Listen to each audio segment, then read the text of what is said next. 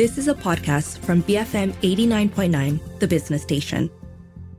The BFM Breakfast Grill, connecting you to top people and ideas, powered by U-Mobile, Malaysia's #1 5G network. BFM 89.9, I'm Philip C, and this is the Breakfast Grill. Now, joining me in the studio is Erick Hamburger, Group CEO of CTOS Digital Berhad, a Malaysia privately owned credit reporting agency, as we do a quick stock take on how the business has evolved since its IPO. Thank you for joining us into the studio, Erick. Thank you. Good morning to you and to all the audience. Thank you for having us today. 2.5 years since you launched your IPO, there's this whole vision of CTOS shifting from being this financial-centric credit scoring business into this digital platform solution with deep analytical capabilities. How far are you from realizing that vision?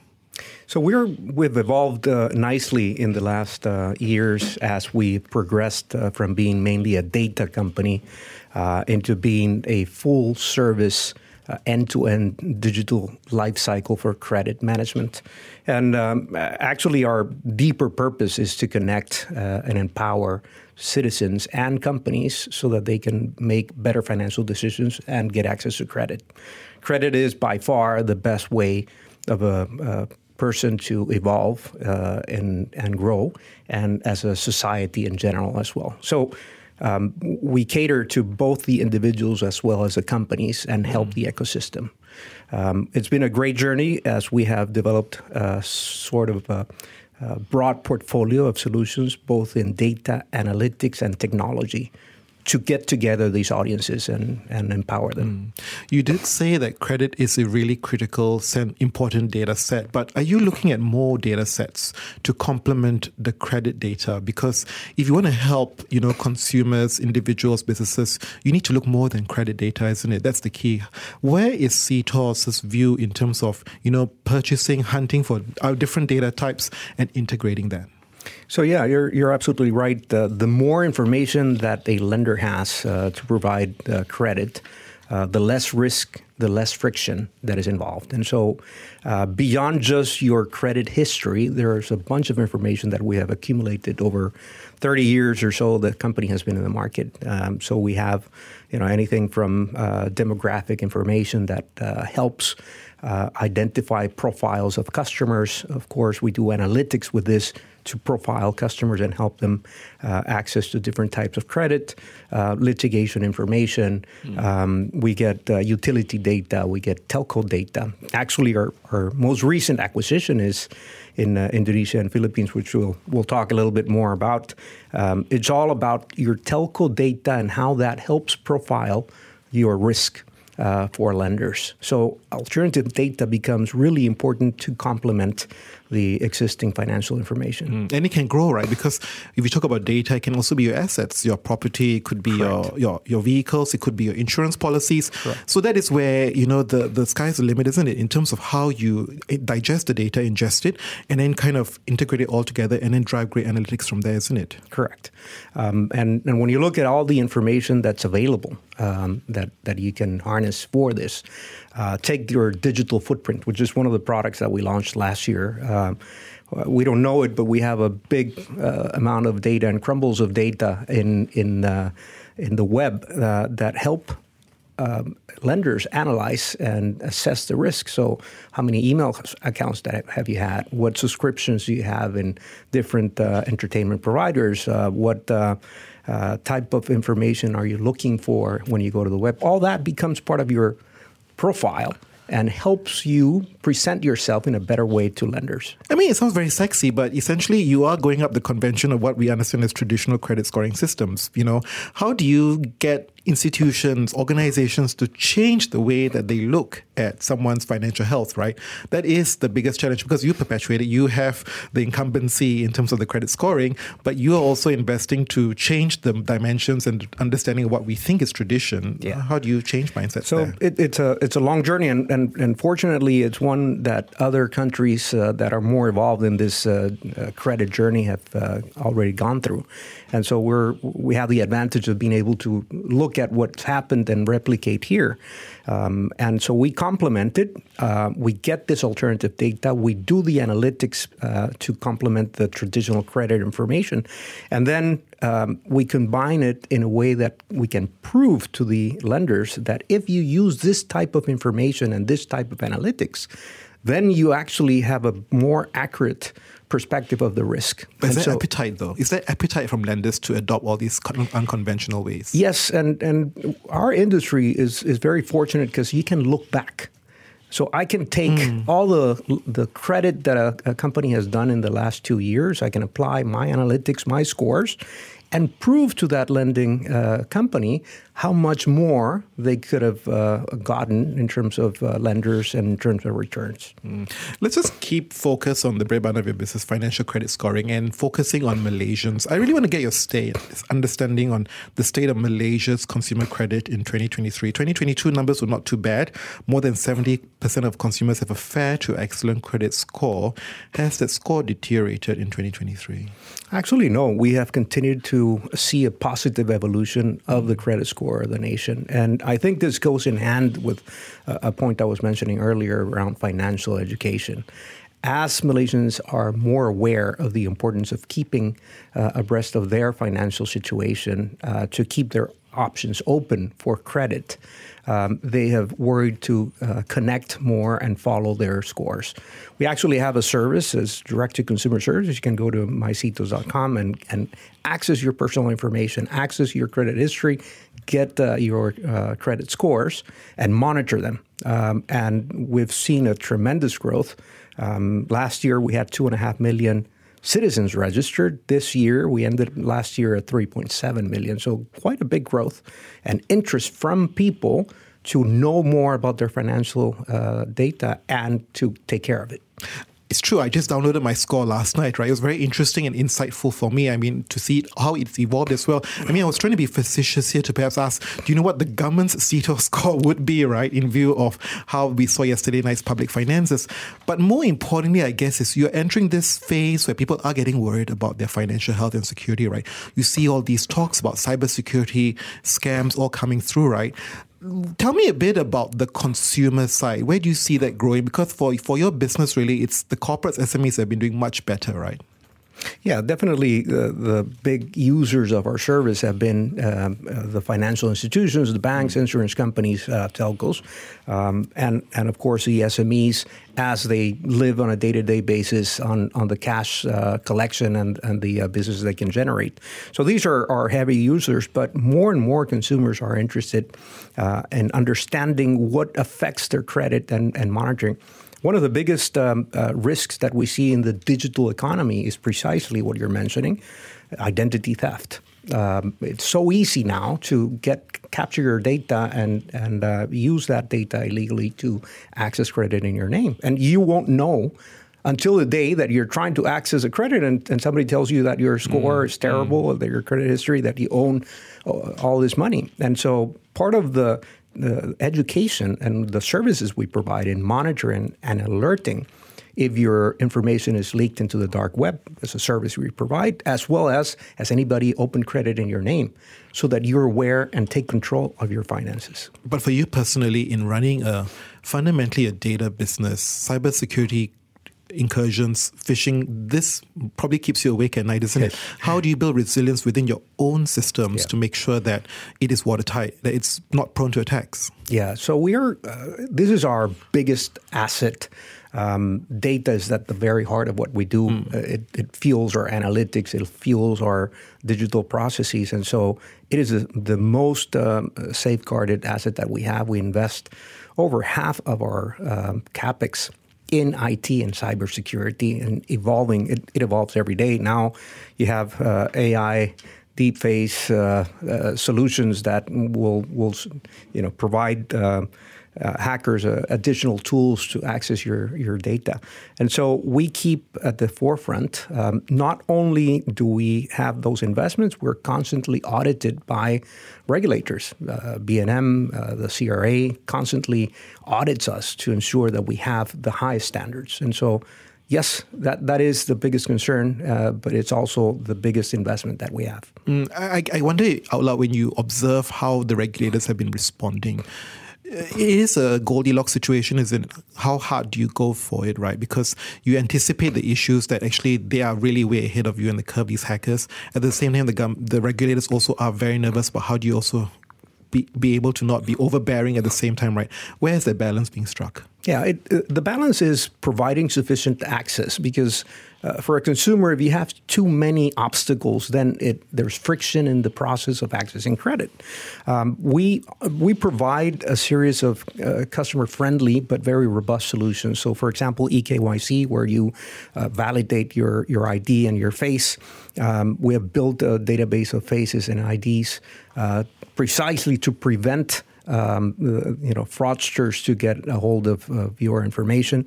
And we also have all the digital platforms to facilitate that process while ensuring safety and security in your data. So we are actually fueling behind the scenes, when a consumer accesses with a financial institution, we're fueling all of that security behind the scenes. Okay, we're going to take a quick break and return with Erick Hamburger from CTOS Digital. Stay tuned, BFM 89.9. You are listening to The Breakfast Grill, brought to you by U Mobile, Malaysia's #1 5G network. Welcome back. Erick Hamburger from CTOS Digital joins us for The Breakfast Grill. And earlier we dissected and probed on the progress of his vision to become this whole data analytics company. But Erick, let's just focus about the numbers, right? I mean, if I look at the share price, it's trading about 151. At its peak, 210. I wonder, why is the enthusiasm not translating? So the last couple of years, the market in general worldwide has been, suffering from big oscillations. There was a big concern around technology companies, and in general the macroeconomic indicators, inflation, the concerns around the currency. And so Malaysia has been affected by the same trends. So when you actually look at our stock and compare it to the index, the KLCI index and the tech index, we trail above the latest numbers at 151 per share. Actually, we're about 12 or 13% above that index. So we follow the market, and we have been above. I think that is an evidence of our good financial results and prospects of the company. It's not perhaps that actually your stock is valued pretty high with the PE, about close to 25, 26 then? Yeah, actually the PE ratio was 29, I think, the latest one, which is, again, confidence of the prospects of our business. When you look at other industry players, global players, we're trending pretty much in the same bracket. So if you look at Experian or you look at Equifax and international markets, they're about 30 to 35 times PE ratio. That sentiment is shared. Just looking at the recommendations, 9 buys, 2 holds, and 0 sells. And one analyst put it pretty succinctly: we continue to like CTOS with its market leadership, strong economic moat, and highly scalable business model. Can we give us a sense about this strong economic moat? It is a function of that 80% market share you have, right, in the local market here. So it is a combination, right? We have actually 73% market share in Malaysia, and now with the acquisitions internationally, we're expanding that footprint. But it's a combination of a couple of things. One, the maturity of the market, the opportunity out here. When you look at the expenditure in our industry in Malaysia, it's about 8 ringgit per person per year.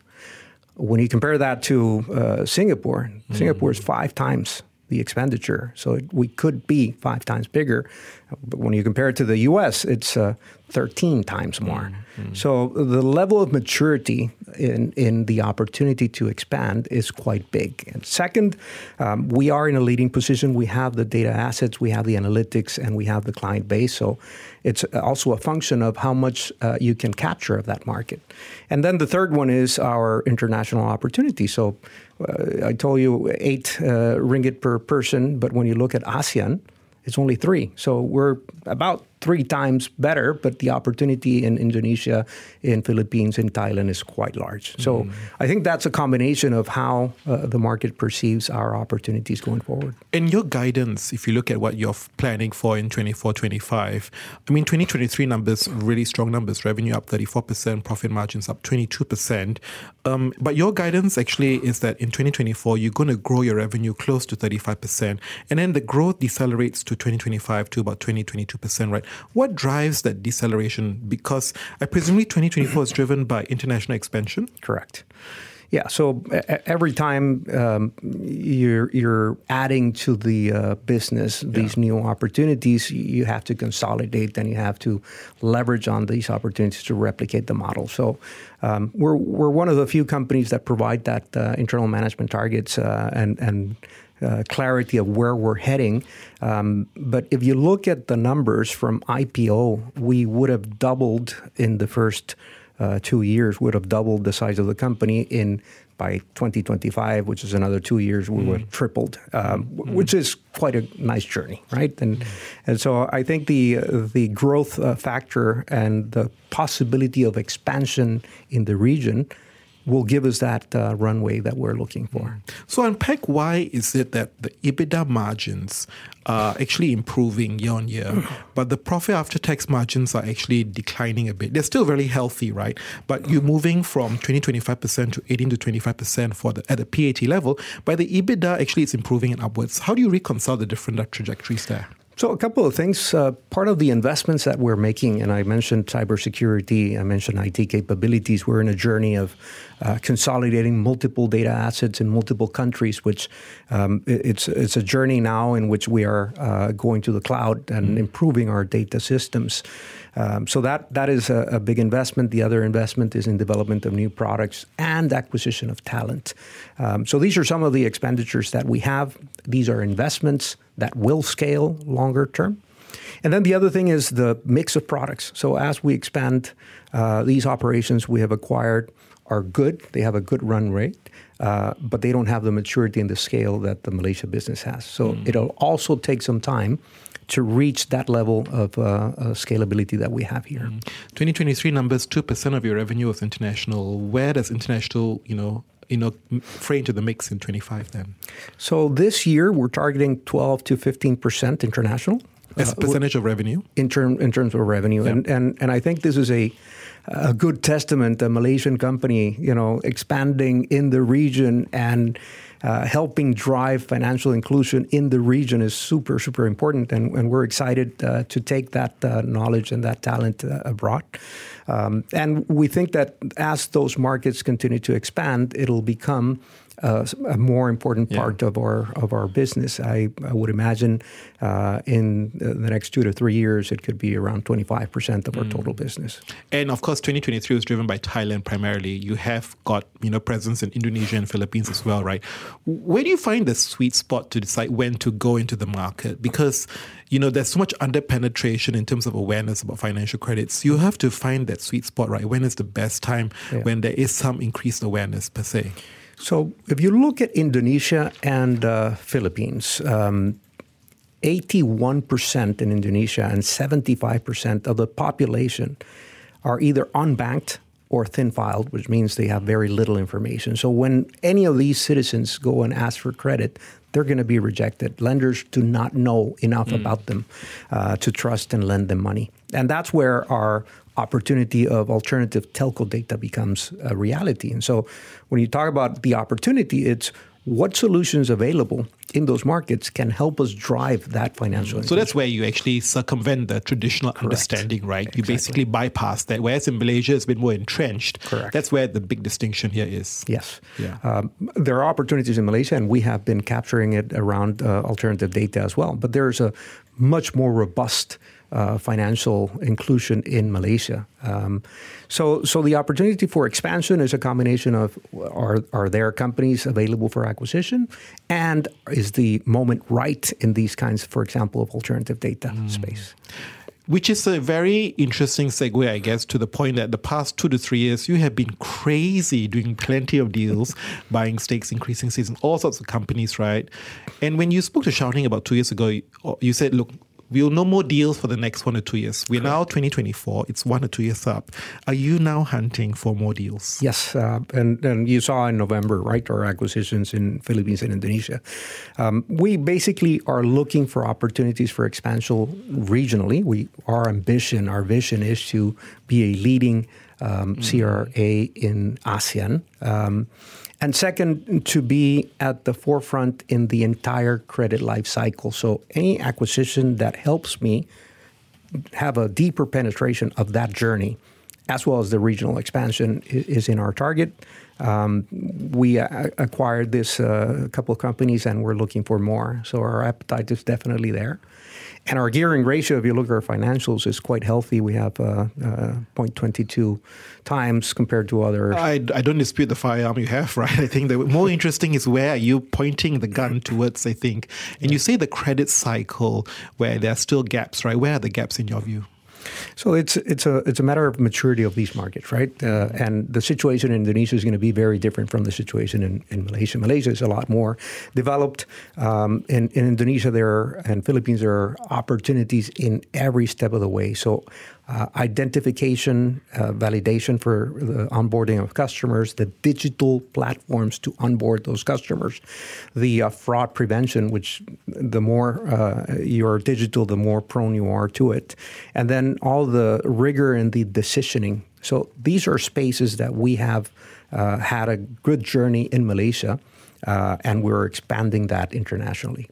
And then within Malaysia, there's an opportunity to continue to drive both the digital economy as well as the analytics, so the more advanced analysis of the data so that lenders can make better decisions. Which is why the Juristech purchase was really important, right? Because they gave you the tech. They gave you the analytical tools to help you synergize that, right? Do you feel that you've captured all the synergies? Like, where are we in terms of extracting maximum synergies from the likes of Juristech and RAM? So I think the opportunity here is quite large. When you provide all these tools for enabling the credit journey of a customer and a lender, you need the automation tools, which is the software that Juristech brings to the table. And we've had great inroads with our existing customer base in selling these platforms, both for origination as well as customer management, as well as collection. So it's been a great partnership in the market in the last couple of years. And we're actually venturing into new segments. So we did the money lending, and we have had, this is a customized solution, software solution that incorporates both the technology as well as the data and analytics to provide a truly end-to-end digital solution for these money lenders. Very interested to see where else you go beyond digital money lending. Yeah, and there are many opportunities. We have been also growing in insurance companies, and as insurance companies are coming to the digital age, right, and seeing opportunities, the short tech and all the opportunities for digitization of that journey, we're there helping them with analytics and with these eKYC fraud prevention solutions. All right, Erick, I think we'll be having a very different conversation in 2 years' time. Don't be a stranger. Thank you for spending your time with us. That was Erick Hamburger, CEO of CTOS Digital. I'm Philip C. This is The Breakfast Grill, BFM 89.9. The BFM Breakfast Grill, brought to you by U Mobile, Malaysia's #1 5G network. You have been listening to a podcast from BFM 89.9, the business station. For more stories of the same kind, download the BFM app.